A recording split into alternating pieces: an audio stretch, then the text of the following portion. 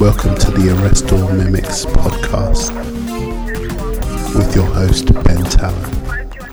Hello and welcome to Arrest All Mimics. My name is Ben Talent. I'm your host. This is the original thinking and creative innovation podcast. Just got back from Minsk, where I had my very first debut solo show, which was, pardon the French, but a total headfuck. In the best possible way. It was a really surreal trip. Really sort of random story and sequence of events as to how it happened and came around. It wasn't something I had planned to do anytime soon.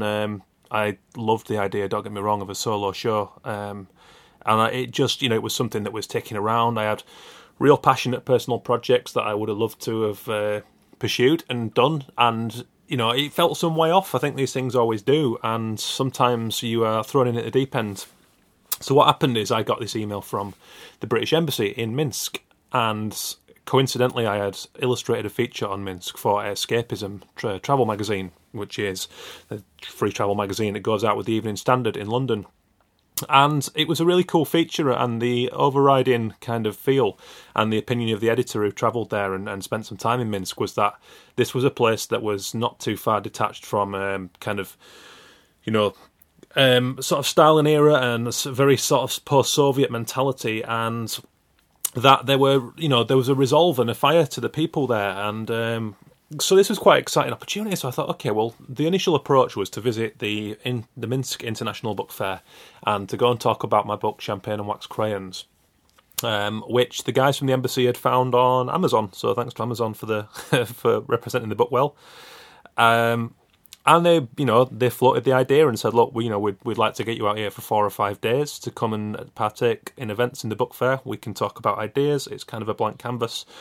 We can promote the book. We can have you talk to the local design community and whatever else. And as the conversation gathered momentum, this has gone on for a few months now, they floated the idea of sort of putting on an exhibition and said, would it be too crazy to talk about it? And as I guess anyone in this industry knows, you say yeah to these things. You don't sort of back up and freak out, which was the initial feeling. I thought, okay, well, whether I'm up to that is another thing, but yeah, I've got a body of work which I guess we can use. So the conversation started, and a long story short, I flew out last Wednesday to Minsk, and I'd heard stories of it being like minus 25 this time of year, so quite an exciting thing. The furthest east I've ever been is Serbia, so to go to Belarus, admittedly not a country that was ever previously on my radar, was quite an unknown quantity, and I didn't really have an impression of the place.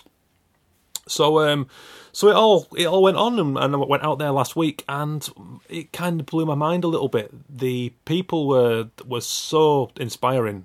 The guys at the embassy were tremendous. They really looked after me and made a big deal of me coming over. They promoted the exhibition well. We did a cool poster, and they got it out there at the book fair to the local creative collectives, design community.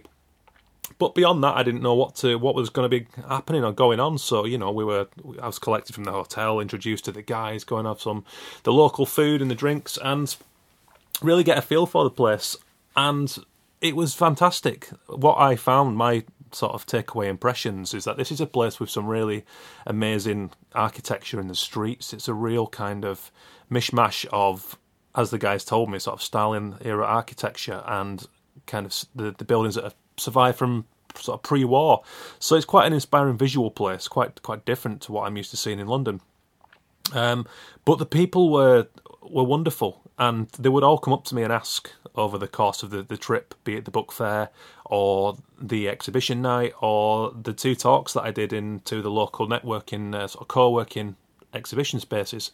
They were all really fascinated to know what I thought about Minsk and about the Belarusian people, and how did I feel about their personalities, the work, the way the city felt to me as an Englishman from New York. Jesus, I'm not Sting. From London, and this was kind of a sort of loaded question in a sense. It felt quite pressured because they were really keen to know about this. And as time went on during the trip, what I started to see was that maybe these were the first. Maybe this was a generation that felt it was on their shoulders to kind of build this identity for Belarus. And I may be totally wrong in saying that. Maybe I'm going out on a limb. But the general opinion was, that this country is a country still in, under sort of rule of a government that seems to be quite, I don't know what the right word is, I guess stifle people's creativity in some respects. This seemed to be a feeling I got from designers, that they were having to really fight for everything that they were doing. And I went to a number of places, to sort of like the sort of union of designers in Belarus, and talked to guys who've been, working for 30, 40 years, winning awards for posters, really iconic kind of Eastern design style. And they were all full of amazing ideas and really keen to sort of know what I did, what I thought, and there was such a determination that had been built from what I understood was quite a tough set of circumstances. It seemed to be that there was kind of financial trouble at the moment, like economic strife, and they were always in the face of adversity. And I'm certainly a big believer that desperation can breed great fight and results. I can't lay claim to having ever lived with such adversity, but coming from a sort of smaller working class town with not a lot of money growing up, it kind of bred into me this idea that if I didn't make something from my own artistic talents, that my alternative was factories or retail, and there's nothing wrong with any of those jobs. But to me, with an active imagination, this felt like a scenario that I did not want to take on. So, I had to do something with this degree. So fire that up 10 times more, and it really showed in these people, and they were very cool. It was a real cosmopolitan city, in my opinion, and I was so inspired by that level of determination, and really kind of humbled by the standard of work that I was shown in the places that I went to visit. One of the guys, Dimitri from the Union of Designers, he gave me about 7-8 books, like sort of collections of their previous work and exhibitions and all these goodies, which was absolutely amazing, and it made me feel really special. So to sit there and trade ideas about work and learn a little bit about how this all works, it's fucking fantastic. And the embassy are doing really good work. I met Fiona, who was a lady who was the British ambassador in Belarus, and what we did on the Saturday afternoon was a live drawing session, which I haven't done for a long time, in front of a crazy amount of young local people. Mixed ages all came by all day. There was always a big crowd just watching me draw, and the pressure was quite intimidating at times. But I kind of loosened up and really enjoyed this, and people would throw in suggestions and ask me to draw certain things. And what I sort of created was an extension of the work that was in the exhibition on the Saturday night, and it's a personal project called Know What I Mean. The exhibition was number 1, Everyday Ghosts, and this was little items that I passed in the street that I find of interest that most people overlook. Anything from a fag packet to a bolt on the floor, a kebab tray, whatever. But the kind of localization potential of this project is amazing. So to take this to Minsk and kind of explore the streets with an eye on not just the great architecture and the interesting things happening around me, but the little things, again, the overlooked stuff, the signs, the posters in the streets. So to draw this and see the local people recognise this stuff and connect, and see my bad attempts to write the the Belarusian alphabet was quite hilarious to me. And Fiona was there, so she's the ambassador. She's only been there 3 weeks, Scottish lady, and she saw the sheer amount of young people coming down from the city and spending 3-4 hours of their Saturday sitting watching me draw, which blew my mind. And that's such a compliment to think that anyone would do that, as opposed to going out and doing whatever kids do on a Saturday. I'll be the first to admit, at 9-10 years old, I would probably not have been doing that. I would have been buying stink bombs from the local joke shop and whatever else. But it just goes to show that these kids are really kind of hungry and they want to do this stuff, and they class it as cool. And to get a guy from another country coming and drawing must have meant something to them, which means so much more to me. So, Fiona took a lot away from that, and I could hear discussions going on behind me about, oh God, we would need to do more of this. We need to get more creative talent coming over from the UK. And on the flip side of that, I'm sure any regular listeners of the show will kind of get that. I get quite angsty and quite defensive about the creative industries in this country, and I've always known and always seen what to me is common sense in that the empowerment of young people and all people and belonging that comes with the arts is so important in education and outside of education and just in general everyday life, to fill the streets with bright colours and get people thinking in music and culture. And Britain has got such a worldwide, global reputation for being a world leader in that respect, and it's there to see. The British Embassy's job is to champion our country and our creative output in other countries and to try and inspire the people and to create cultural link-ups, which is the reason that I was so fortunate to be flown out to Belarus for this trip. So I said to the people, look, I'm not going to pull punches. Our current government are sort of overlooking a certain amount of issues in education and pushing the arts to one side, and all the while you guys are taking out our supposed lead and running with it and using it to inspire people who've had to deal with a certain level of oppression. And fuck me, we have to retain that in our country. I think we as designers and creatives have to come together and really collaborate and spread ideas and fight any attacks on our industry, because it's so important. And if we lose that as Britain, where the hell are we? It's probably arguably our greatest export is our ideas and our cultural output. So it's really kind of put a rocket up my arse and given me an even newer fire to come back. This was not an ego trip, the exhibition was amazing and lots of people loved the work, and that meant the world to me, and it's given me such confidence in that personal project, in the Know What I Mean series. But the way bigger picture was to see what this meant to the local people and how they are, desperately clinging to these creative opportunities and working so hard for it. And, kids were drawing me as I drew and hanging around. And some of the younger people were, actually cried, when they were given like a copy of the book and drawings and things. And this was too much. I had to go and sit downstairs and get like a cup of tea and just get my head together at one point. It was kind of overwhelming. I've never experienced such an openly appreciative audience, and I'm kind of struggling to deal with it right now. It's Monday morning as I record this, and I'm just kind of trying to readjust to getting back in the studio. And I'm recording this at my flat. I haven't even left yet. It's kind of all a bit overwhelming. So as time goes on, I'll be posting images from the exhibition, from the trip, and I will not be sort of letting this go lightly. I will be championing the work that the people are doing over there. But how cool of a place that Minsk is.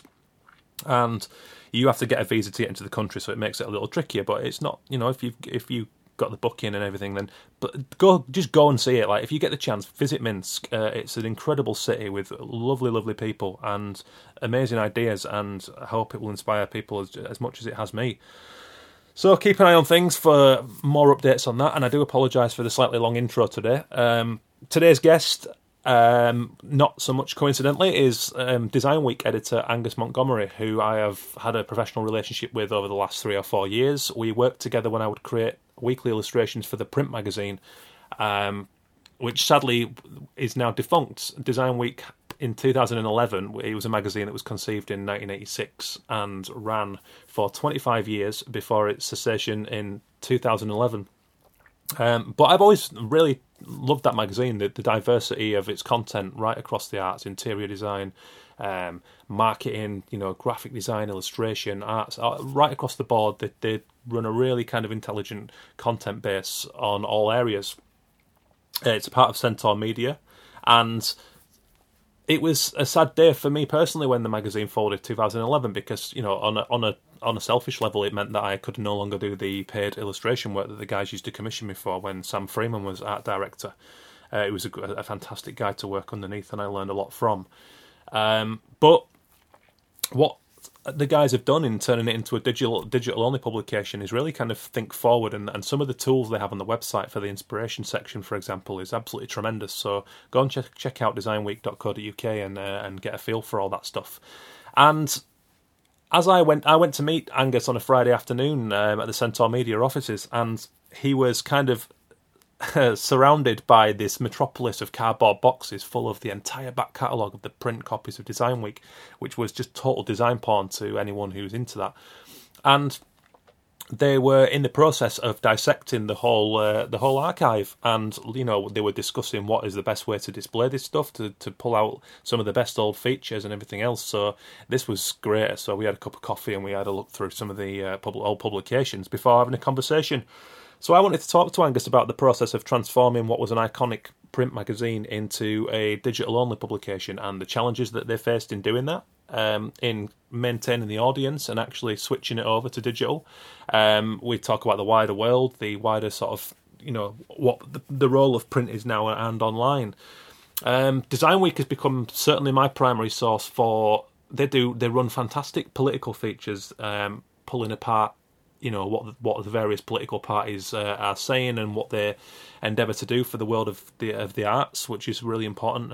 It's one of the main reasons I do this show, is to sort of to hopefully inspire people by featuring all these interesting personalities, projects, and it's kind of cool. It was really cool to spend time with Angus, and the features they run on, like I said, on politics is great because, for example, when Jeremy Corbyn got the Labour leader role, they very quickly said, what they promised to do for the arts, what the manifesto reads, and it was the same when the Tories got back in. It was looking at the budgets and everything else, and it's a really good go-to source. I believe it's a daily newsletter that the guys put out, and always amazing, varied content, and they've been able to do more of that, I guess, with a digital platform, more regularly suiting the kind of instant role of social media. So go and check them out on all platforms of social media. Go and read the magazine online, and do subscribe for free to their newsletter, which is tremendous. It's a real favourite read of mine.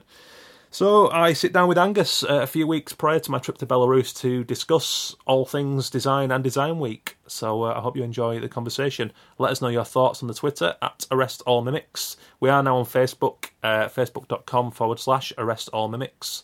And I hope I picked up a few new listeners from Belarus.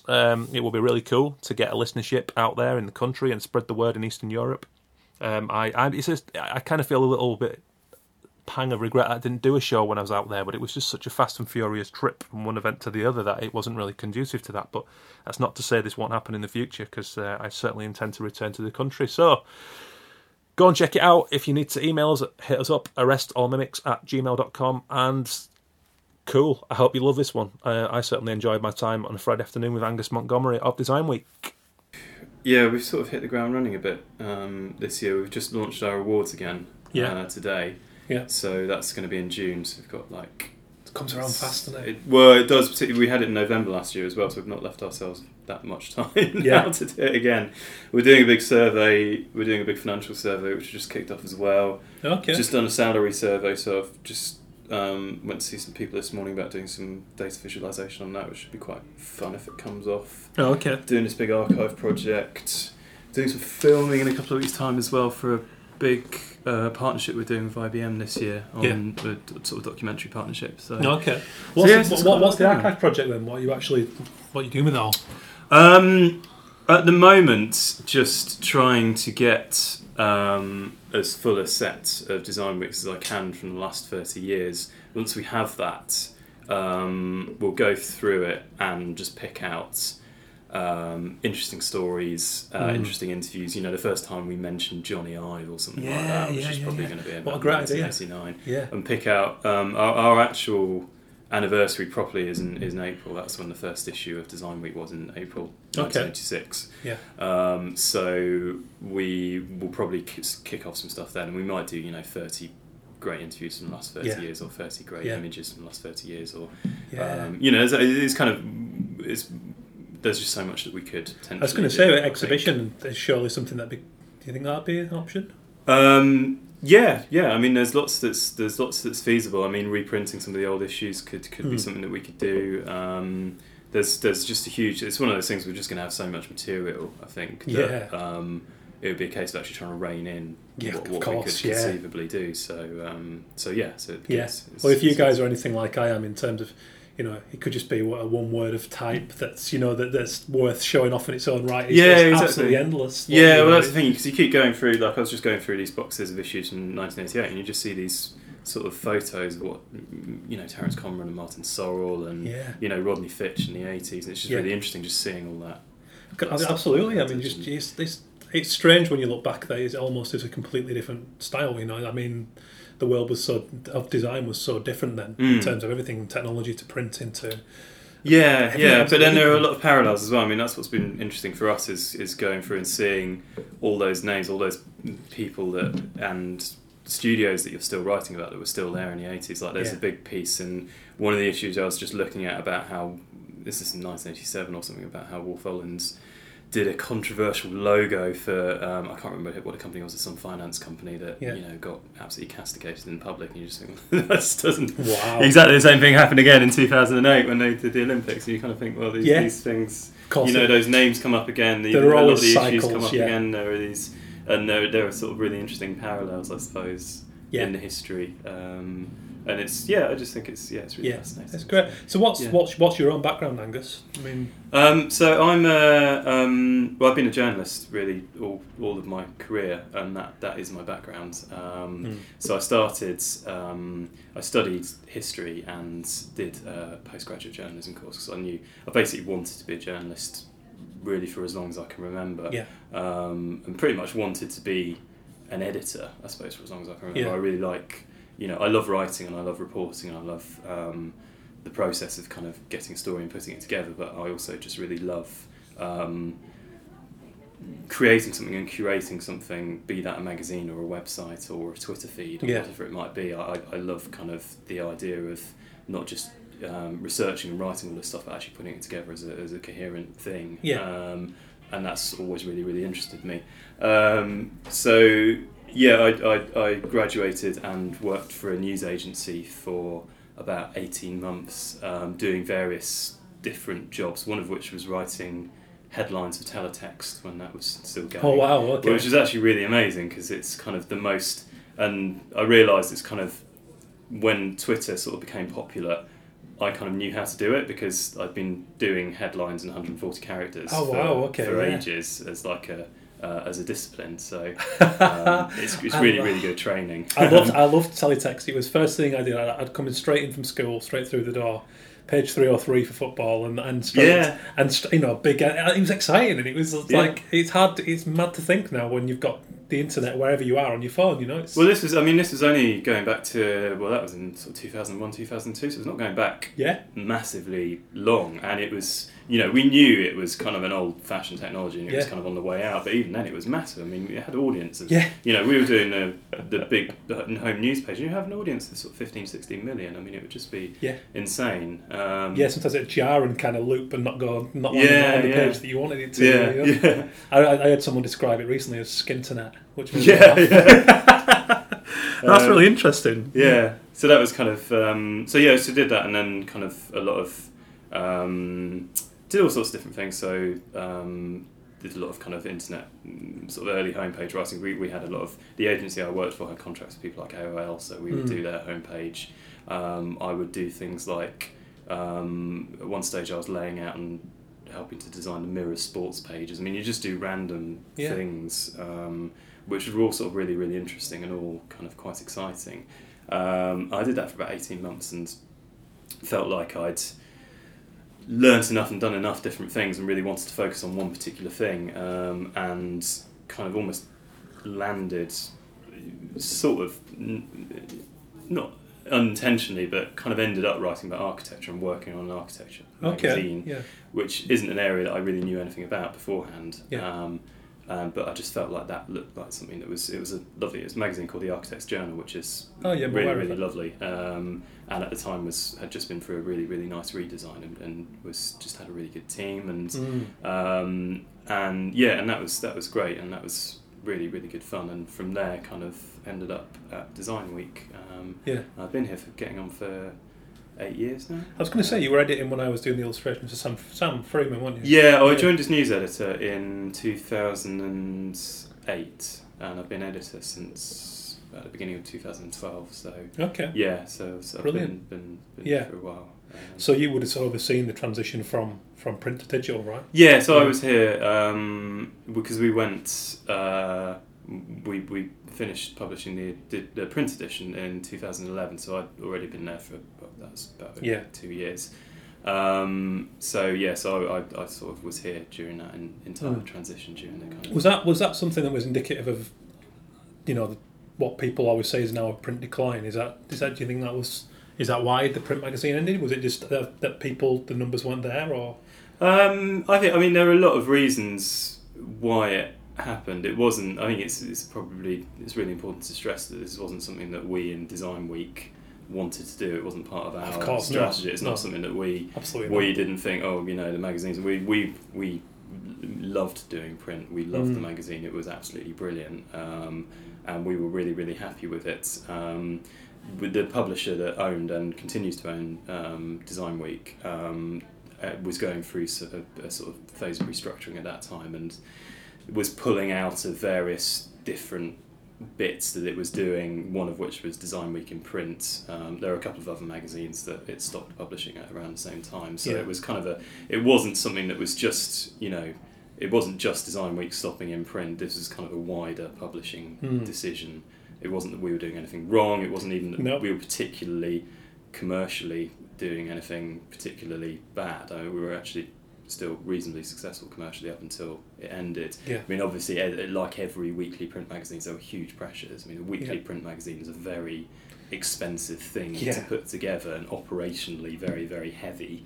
So I think if you're a finance director at a publishing house, and the internet's coming, and you're sort of seeing all the potential revenue that you can get from that, and you look at the kind of the line on your spreadsheet that says, this is how much it costs to put a weekly print magazine together, you're like, what the fuck?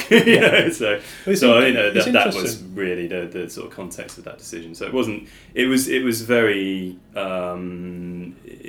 it was a very unpleasant time, frankly. I mean, it was really, really difficult for us as the team to deal with that, because it wasn't something that we wanted to happen. It wasn't something that we expected to happen. It wasn't something that we knew was going to happen. It involved large numbers of our colleagues being made redundant, and we sort of were left really to manage that process, which wasn't an easy process to manage. Well, absolutely not. It's quite a drastic thing, isn't it? It's not.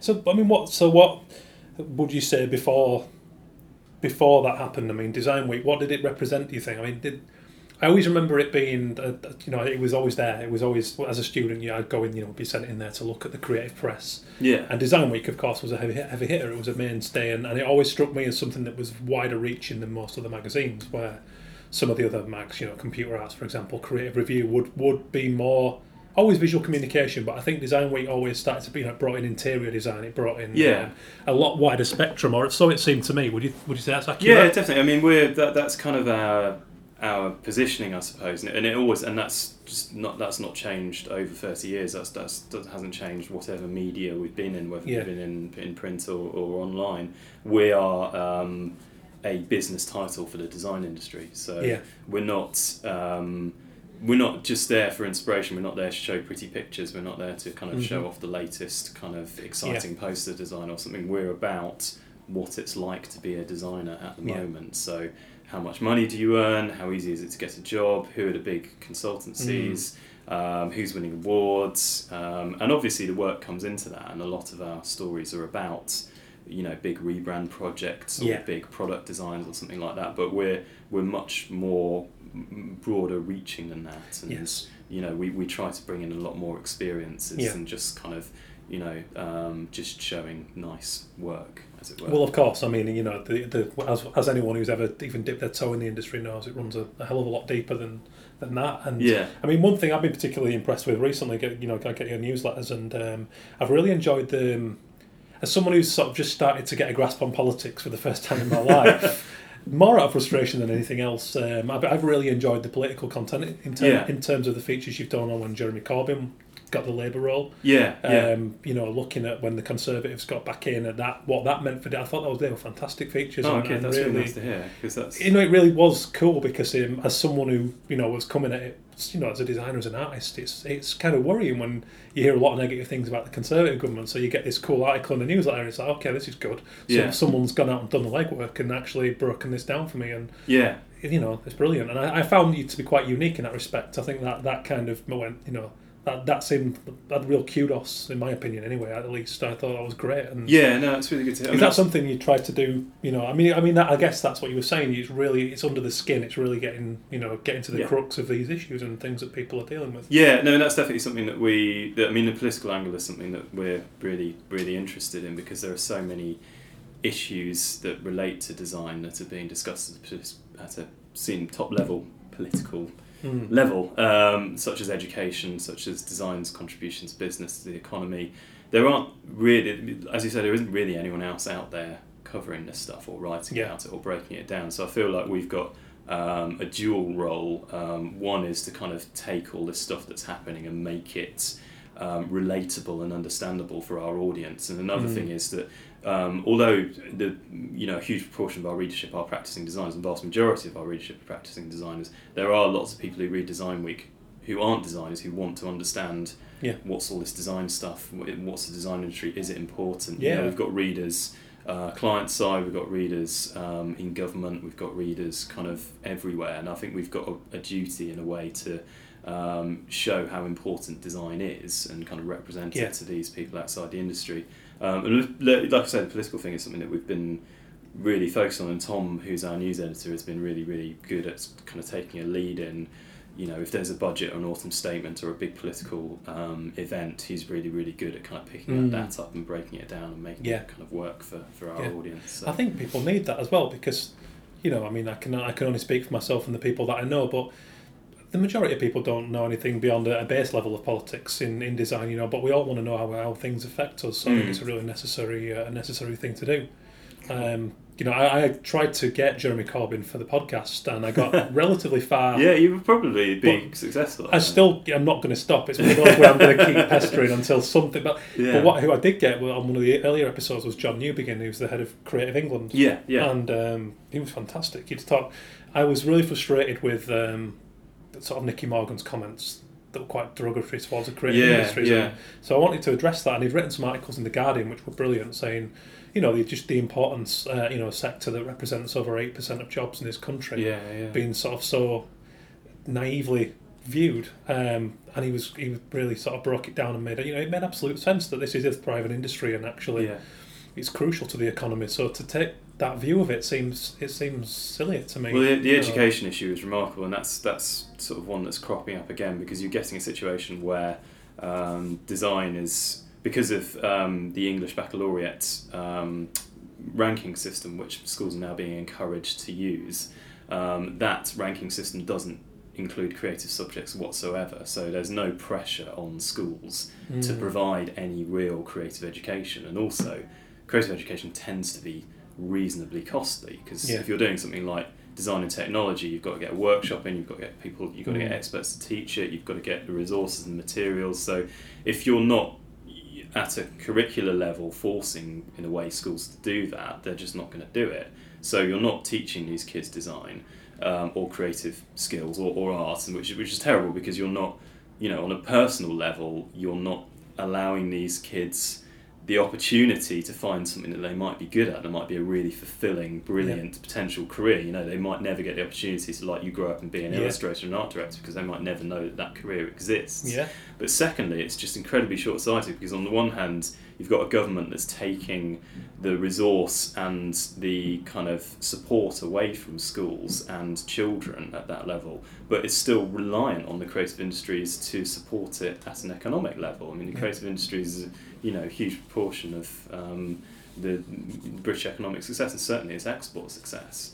But if you're not getting kids growing into those roles, then that's not going to continue. So it's remarkable. It's really, really. And of course, life skills. As one of the things I constantly stress is that I'm not saying that we should all do art and be artists. It's far from it.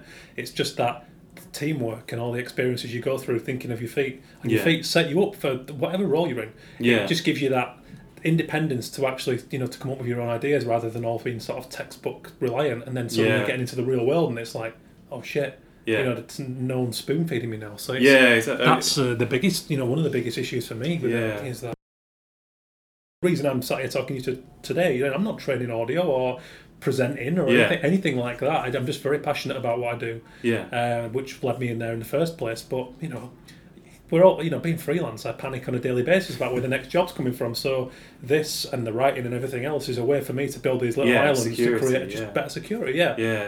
But without the ability to think for myself, there's no way. No one told me to go and do this. So it's like, I worry about the next generation of people who are coming up without that you know, it's true, but yeah, I suppose if we can look at it in a more optimistic light, then what you're describing, I think, or the kind of mindset that you have is something that I've really noticed. I mean, it's just really common, almost kind of universal across designers. They're really entrepreneurial. They're really outward thinking. They just do stuff. They want to do stuff. They don't wait for people to come and give them things or to say, this is how you do this. This is what you should be doing. Which, you know, frankly, a lot of other careers and a lot of other types of people do. They're very, you know, very motivated, very passionate.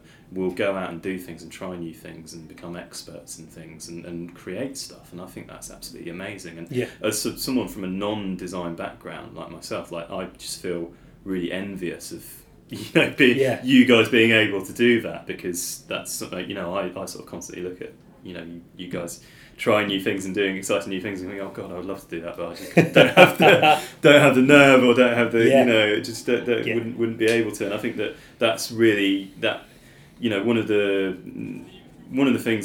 greatest pleasures I think about my job is just being able to talk to and be with designers, because I just think they're really inspirational people. Like, it sounds like a really awful kind of platitudinal kind of sickly thing to say, but it's genuinely true. Like, you know, if I've got to spend time with a certain type of people, I would like it to be designers. So I just think they're brilliant and inspirational. Well, they're always interesting, always something. Always something quirky about everyone that I know, without a doubt. So I mean, do you get a lot of sort of submissions, whether it's content? Do you get a lot of? Are you always bombarded with designers for whatever reason? You know, as someone in the creative press, quite prominent. Yes, but that's something that I welcome. Only if that wasn't happening, then we wouldn't, you know, wouldn't know what was going on and wouldn't be able to write about stuff. And obviously, a large part of our job is kind of that editing role of filtering, or what's actually interesting and what are we going to write about and what's worth putting on the website and what's worth showing and you know, what's worth, given that there are 3 people who work on Design Week, so it's not a really massive resource and we've got quite a lot to do. We would love to be able to write about everything, but frankly we can't. So actually some of the most painful discussions about, well, what can we really focus our time and attention on? Is it this story or is it this story? And of course, you have to make difficult decisions. It's the nature of the industry, that. You know, it's such a competitive market that, you know, I think everyone needs to be aware that, you know, it's for every job that's out there are X amount of designers fighting for that job, which is I find, you know, that's like simultaneously daunting and exciting. You know, I think it gives me a greater buzz when I get something. You know, on the other hand, I think it's the nature of the beast when I don't. You know, so you have to get that resolve really. But are there any sort of standout qualities in terms of?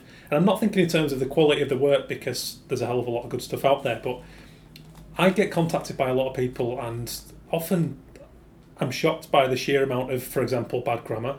Little things like that I think I always surprises me. You know, like I sometimes get people emailing me, they don't even say hello. It's just like, can you take a look at this? And I'm like, oh wow, like is that, you know, the real basic skills? I mean, are there any things, sort of do's and don'ts, that you would suggest? Let's say someone who's looking to get, whether it's press, featured, you know, just do anything. Yeah, I mean, that sort of thing. You're right. There are a number of, I suppose, really basic level things you would hope that. I mean, bad grammar and bad spelling and that sort of thing really upset me. But I guess I'm over the stage of being really precious about it. If there's a typo in something, I'm not going to just be in it for no reason. But obviously, if you are pitching me a story and I don't understand what that story is because you just can't explain it and it's really badly written, then obviously I'm not. If it takes me more than about 10 seconds to understand what the hell it is that you're talking about, then it's not going to happen, because we don't have the time to, of course, to kind of, you know, drill into it and get through whatever illegible things you're talking about. So that there's got to be a certain standard, I suppose, of legibility. But beyond that, I mean, it's really, you know, it's an impossible question to say what makes a story for us and what doesn't, because there are so many different factors that come into it. It could be that it's really nice work. It could be that it's for a big client that's really important. It could be that we can find a really interesting headline or an angle on it. I mean, the way that we think when we're writing stories, and this is something that I've been trying to, that Tom and Sarah, who also works on Design Week with us, that we've been working a lot at over the last sort of 6 months or so. when we start with a headline. So when you've got a story, when you're thinking about doing something, you think, what would the headline be, and what would the tweet beyond that? What would the tweet be? So what's the absolute reductive kind of way of describing what this is? So it's like it's an upside down logo, or it's a table that charges your phone, or it's a car that drives backwards, or what is the thing here that what's the really reductive angle, and then you kind of build the story out from there. So if you've got a story and you don't have that headline, you don't have that instant sort of snap, what is the hook here? I think it's much less likely to do something on it, because that's in its most that's kind of news, I suppose, in its most reductive sense, is thinking about what's going to actually grab people's attention. What if it flashes up on someone's Twitter feed? What's going to draw them in? Or if it's on a newsletter headline, what's going to bring them in? And that works very. I mean, that's even if we're doing a sort of really in-depth feature or something like that. You will always think, well, okay, we can do 1,500 words on brand visualization, but what's going to be the killer hook that actually drags people into this? And I guess it was always that way, whether it be print or digital. But would I be right in saying now, in as an exclusively digital sort of entity, people's patience is so little now in terms of online content. So it's more crucial than ever, I guess, to have a great image or like you say, the headline. It's it's much more crucial. It's really interesting actually looking at the way the amount of traffic that certain stories will get, because you kind of feel there are certain stories that are going to do really, really well and get certain amounts of traffic. For example, if Coca-Cola rebrands, you kind of know that that's going to do well just because you can just say on Twitter Coca-Cola is rebranded. But there are certain stories where if you get a really good snappy headline or a good hook, or you get, like you say, a really good shareable image, that it can really lift the story and really make it kind of work very, very well. And I think you're right, that happened. That's always been true. I mean, this is what I'm describing is basically just simple, straightforward journalism, but it's much more. It's been, I suppose, focused much more and boiled down now online to really, you've got to think about that all the time. When you're in print, there's a certain amount of leeway to be a bit more playful with headlines, to be a bit more kind of, you can have sort of dropped intros and you can be a bit more, sort of light-hearted and sort of more lengthy and wordy, but because the reader's there, they've got the magazine there, they're kind of, it's in front of them, it's not going to go anywhere. Whereas online, you're competing, as you say, with millions and millions of other websites and focus and attractors for attention. So you have to be really, really grabby right from the off. And it's funny because I guess the basic journalism part of what you just said is like it's something that my mind has sort of thought out since I started writing over the last few years. Now I start to grasp that and get that. But actually, from a person who's primarily a visual communicator, it's not so basic, and it's like it's something that you do have to sort of practice. And I see a lot of people fall down on that, the lack of an image or whatever, and it's all those things. Yeah.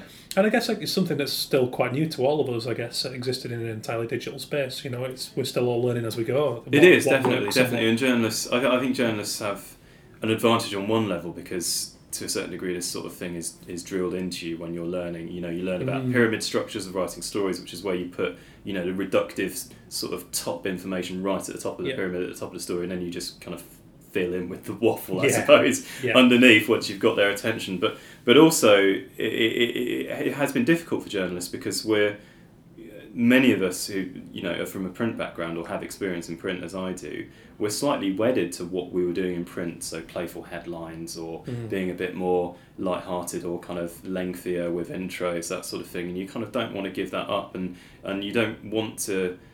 People talk very negatively about things like clickbait and kind of BuzzFeedy type headlines. And as journalists, for a long time, we were sort of holding our noses at this kind of stuff and thinking, well, I don't want to go down that way. My story is good enough to stand alone. I don't need this kind of really snappy headline or this quirky thing to bring in. The quality of the story will bring people in. And it's only really recently lots of people have woken up to the fact that actually that's probably not going to happen, and you need the quality of the story and the quality of the journalism there, but you also need a really shit hot snappy headline to drag you do all the respectable publications that I read, anybody from the Guardian to I don't know, whatever it is yourselves, it's consistent with everyone. You can see now, they're all very immediate on social media. Like I say, have to be, I think, and it does force you to think about that a little more, which I find it really interesting. Everyone's in this almost given this equal playing field now. Yeah, all competing for those minutes and clicks. Yeah. It's quite interesting. Kind of format.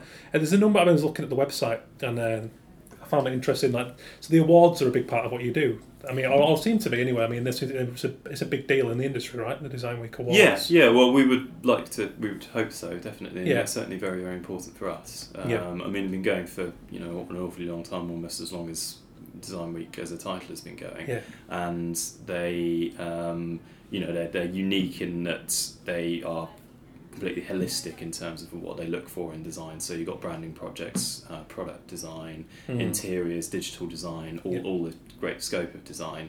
We have great juries, or I think we have really great juries. It's been a real pleasure for me. That's been one of the things I've enjoyed the most, actually, is getting these juries together and doing the judging days and seeing the results of that. Yeah. And we tend to have really, really good projects entered and winning. So it is a really important part of what we do. It's something that I really value, and we put a lot of effort into doing it. I mean, award schemes are really, they're very difficult things to run. They're very they're a lot of work. I mean, there's a lot that goes into them. You've got to get people entering. You've got to get the judges together. You've got to manage that whole process of, you've got to keep the quality high. You've got to make sure you've got the right people, make sure you're getting the right sort of entries, and then you've got to put on a massive party as well, and kind of make sure everyone's enjoying it, and it's a lot to do. So so it's nice to see still awards going on merit and judging. It's just like I've been nominated for some awards, and the Dot London Awards recently. And I was made, to make a shortlist in an agency category as an individual was tremendous. Yeah. And I'll find out in a couple of weeks how well I've done. But cool. I was a little bit gutted to find out it was a judging process, a voting system. And I dropped my head because a close friend of mine is an electronic musician. He was nominated in the Bass Music Awards recently, which caught him off guard because he's just signed to a label, but at the time of the awards he wasn't attached. And it sets you on this daunting sort of month of pestering everyone, and just whoring yourself out there going, vote for me. And it's like, and I don't really like it because it turns into a popularity contest, whereas I'd much rather be told, no, someone's opinion didn't go your way, and that's fine, because we live in a world of opinions. So and so I can accept that. So it's nice to see an awards like yours still being run. Well, that's that's definitely one of the things that I see as really key to its success is the quality of the people that we have on the judging panel. Because if you don't have people there who know what they're talking about and who are well respected, and if you're not in a position where you as an entrant want your work to be judged by this calibre of people, then the whole thing's going to fall down. So it's really, really key that you're getting those people who know what they're talking about, who are well respected in the industry, who are doing good work themselves in the majority of cases, and who, if they announce you as a winner, you're like, well, that's great because so and so thinks that. Well, it's tremendous, and it's a nod of a peer, isn't it? Exactly. I think it's great. Yeah. So the next ones are coming up when? 14th of June. That's going to be our next one. So So the wheels are in motion. They are very much so. Yes. Well, sort of slowly so far, but That's brilliant.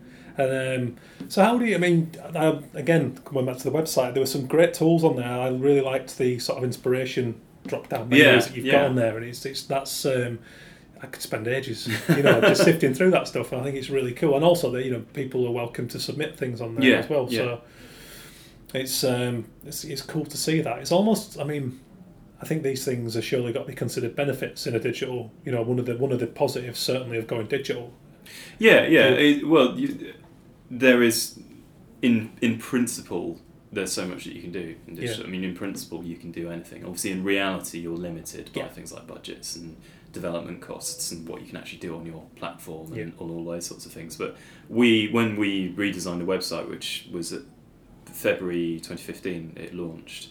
We built it on WordPress, and it's effectively, it's sort of built off a template, but we sort of went above and we sort of almost threw that template out the window and said, no, we went to developers and said, this is what we want to do. These are the elements that we want. Build this, and we pushed them really as hard as we could at that time, and within the sort of within the budget and within the timescale that we had. And so things like the inspiration boards, things like the way that we're pulling together a weekly issue, and just the way the site is structured as well, and the way that it treats images. We sort of push very, very hard on that.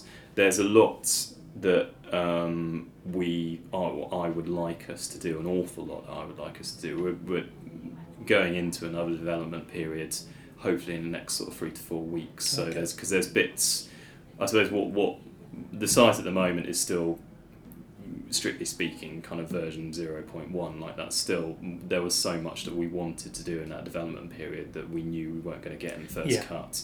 And we've done gradual updates throughout the year, but really we haven't been able to do a big kind of, let's overhaul this and make it work properly and get all the things that we want working on there to work in the way that we want them to. And so that's the next stage really, is to get it to absolutely fly. But I've been, it's one of those things, I look at it as an editor, and obviously I love it and I think it's fabulous, but sometimes I open it up and just think, oh god, I want to fix that. That's not, that's driving me mad, and that's always going to be the case, and in a way that's a good thing, I suppose, because it means that you can constantly improve it and make it better. But it has been, the relaunch was a really big success for us, I think, and it really helped to it's a great looking site. I mean, just from an external point of view, I find it quite easy to navigate the site, and it's very slick, and I think it's great. I think it's a great platform. Cool.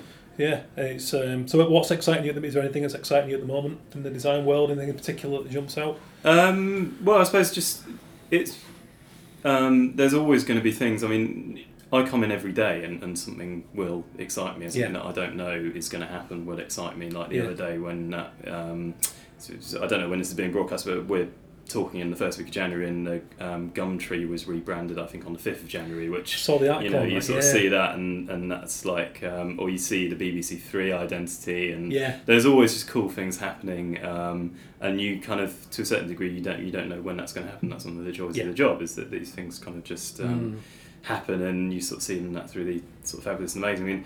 I mean, there's a lot this year. I mean, obviously it's an Olympics year, so there's going to be a lot of interesting Rio stuff, I imagine, some of it probably a bit wild. The Design Museum's moving, and I think that their new site is opening in June or July in Kensington, so that's going to be quite a big deal, because that's going to be such a massive change for them, and the site is really incredible.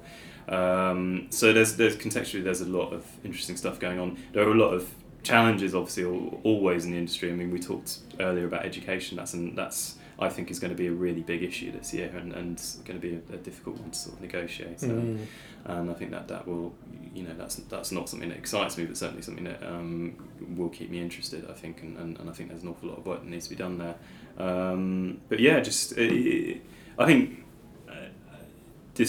what this job is basically just seeing all this cool stuff happening and being able to write about it. And I think that's the thing, isn't it? I think it's an industry that moves at such a frightening pace that you have to just shed that fear after a while and be very instinctive and open-minded about it all. I mean, it's which you do seem to be as a publication. It's like, even when I approached you about the column, it was very much just an idea that I'd been sort of mulling over for a little while, and then I thought, okay, well, Design Week seemed, I saw the political stuff and I saw the tools on the website and thought, okay, there seemed to be, a very fluid, entity. So I thought, okay, well, like I can but throw it Angus's way and see if you're interested in it, which you were, which is great to see. I think that's something I guess you have to be. Yeah, I think we're really lucky in that respect in a way, because not only do we have a really wide breadth of types of readers, so we've got freelance guys like you, we've got big agency readers, we've got students, we've got people who are have been in the industry for 40 or 50 years, we've got people who design logos for a living, or people who design chairs or cars or whatever it might be. So there's a real breadth there, but also each of those individual people who may be very, very different will just have such a breadth of interest themselves. So we're not like it's not like we're writing for, I don't want to sort of pick on a particular industry and slag them off. We're not, I don't know, mortgage advisors who are just interested in mortgage advice, or lawyers who are just interested in the law. We're writing for a group of people who are absolutely eclectically interested in everything, and not on a personal level, but on a professional level, because they have to be. Like, you can't be a good designer unless you've got that breadth of knowledge, unless you're interested in art and music and the way things work and science and engineering. You know, you just can't do it. So we're really lucky in that respect. But I suppose the difficulty is then, where do we, we could in principle write about pretty much anything, and it will probably be of interest to someone in our audience. So we have to make some quite tough decisions about, well, what is going to be the most interesting bit, I suppose. Of course, yeah. But I guess that's got to be a positive and exciting part of what you do. Yeah, it's great. I mean, that's what's nice, is that the idea that we could really take it in any direction that we want to, and there are so many, there's just so much variety in what we can write about and what we do write about, that's, certainly for me, I've been here for years and years now, but for Sarah, who's our reporter, who joined just over a year ago, and just the variety of things that she's able to do and write about, and the variety of events that she can go to is, it's a really good place for her to be, compared to, I don't know, she could be writing for another magazine that just writes about farm equipment or something. Yeah, do you know what I mean? You're never going to have a dull day, are you, really, I guess? Yeah. Cool. Well, I mean, the last part of the show that I always do, I call it the shark in the tank. And it's just a little. I ask guests to name, and this could be a thing of all time, or it can be just something of the moment. But I ask them to name something, a love and a hate, but essentially, whether it's it could be anything from a theme to a poster to just a sort of bugbear and something that's getting you going at the minute. Really, it's.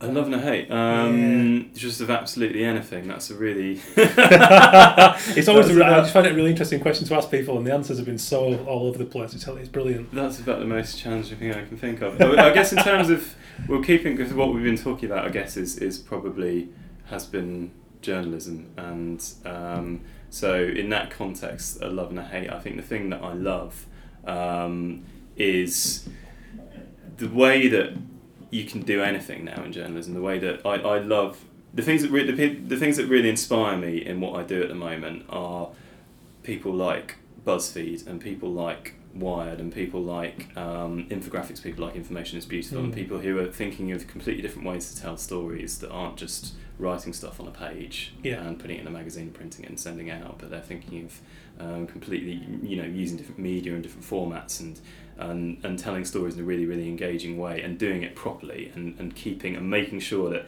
because the thing that really concerns me with stuff like that is that you lose the essential truth of a story, you lose the rigour of good journalism, because good journalism at its heart should be about telling the facts, should be about telling something that is real and that is true and that is actually happening, and that you should be reliable. So I think the people who get that right, and there are quite a few people who do it really, really well at the moment, are really at the sort of forefront of journalism at the moment, and what we should be aspiring to do, and certainly what I aspire to do with Design Week.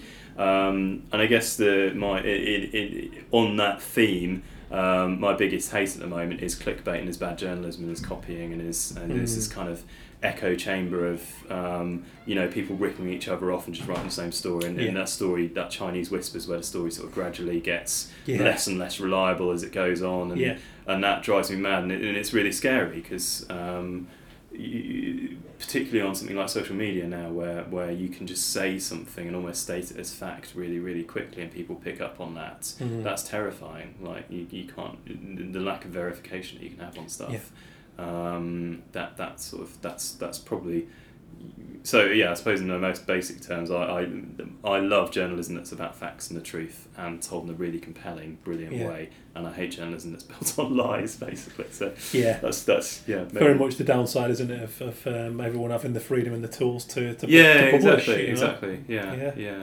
Not to be precious about being a kind of professional journalist, because anyone can do it. It's not being a journalist should hopefully be a really open, democratic. In principle, anyone could do it, but you've just got to remember that it's not, being a journalist isn't just about writing stuff. It's about writing the truth. It's about writing what's actually happened and being a reliable source, objective source of stuff. It's not, and I think you sometimes feel like people forget this. That I think it's common across a lot of arts. The fact that people can pick up a reasonable camera for whatever price. It doesn't make you a photographer or a good filmmaker. But but suddenly all the good people do have to deal with all that around them. That's a white noise of stuff. I guess it is that's just the downside of technology. But that's the hand we're dealt now. So yeah. yeah. I don't know if you've seen it, but you should really check out. There's a film called Press Pause Play. Are you aware of it?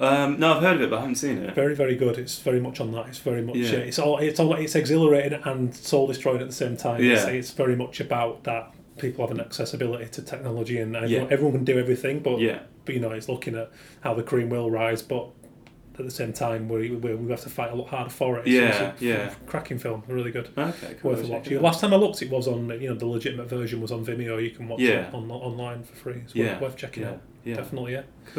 Cool. Well, cheers for your time, Angus. Yeah. Well, thanks very much. No, it was really. I really enjoyed that. So yeah. Fascinating conversation with Angus. To me, he's a cool guy who's quite quiet and very sort of seemingly modest. Who runs with his team of 3, I believe, quite a small team of people to hold together such a big publication, and they all run the annual Design Week Awards, which are quite iconic in our industry. So go and check out the usual spots, designweek.co.uk, for information on entering the awards, for checking out previous year's winners, etc. They're on Facebook, facebook.com/DW Design Week. And they continue to do great work. So, I'm sure you gathered from the conversation, you've got to be quite robust. Get the stuff sent to the guys. If you want to feature your own work, get it on the inspiration section. Keep people up to speed. It's been a massive asset in my career, has been keeping this ongoing list of kind of creative press and just updating people about what I'm doing on the newsletters or just a little personal email here and there. And Design Week have been a massive leg up in my career. I think I've told the story before, but I once had my work featured on the front cover, which was a very accidental process. When I met Don Letts, DJ and filmmaker, who's been on this show on a previous episode. Great conversation if you haven't already listened. And I kind of snuck backstage with Dirty Freud, electronic musician who I work with, and we chatted to Don Letts, this kind of legend in the industry. And I asked him if I could use our conversation, write it up, and post it on a blog that we just started, a project called Quench Music, which is a kind of side project that I run.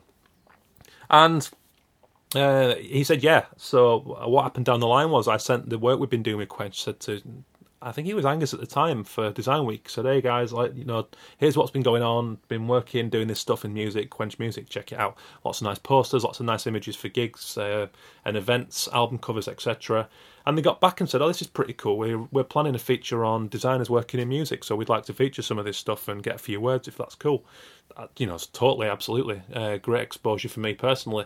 And a few weeks later, Sam Freeman, who was the art director at the time, got in touch and said, look, have you got some images we can use to support this? We'd like to run it front cover and reckon some of your work would sit really well. So they ran with my Don Letts portrait, which I had created to support the piece, and went front cover, and it remains one of my biggest honours in my career so far.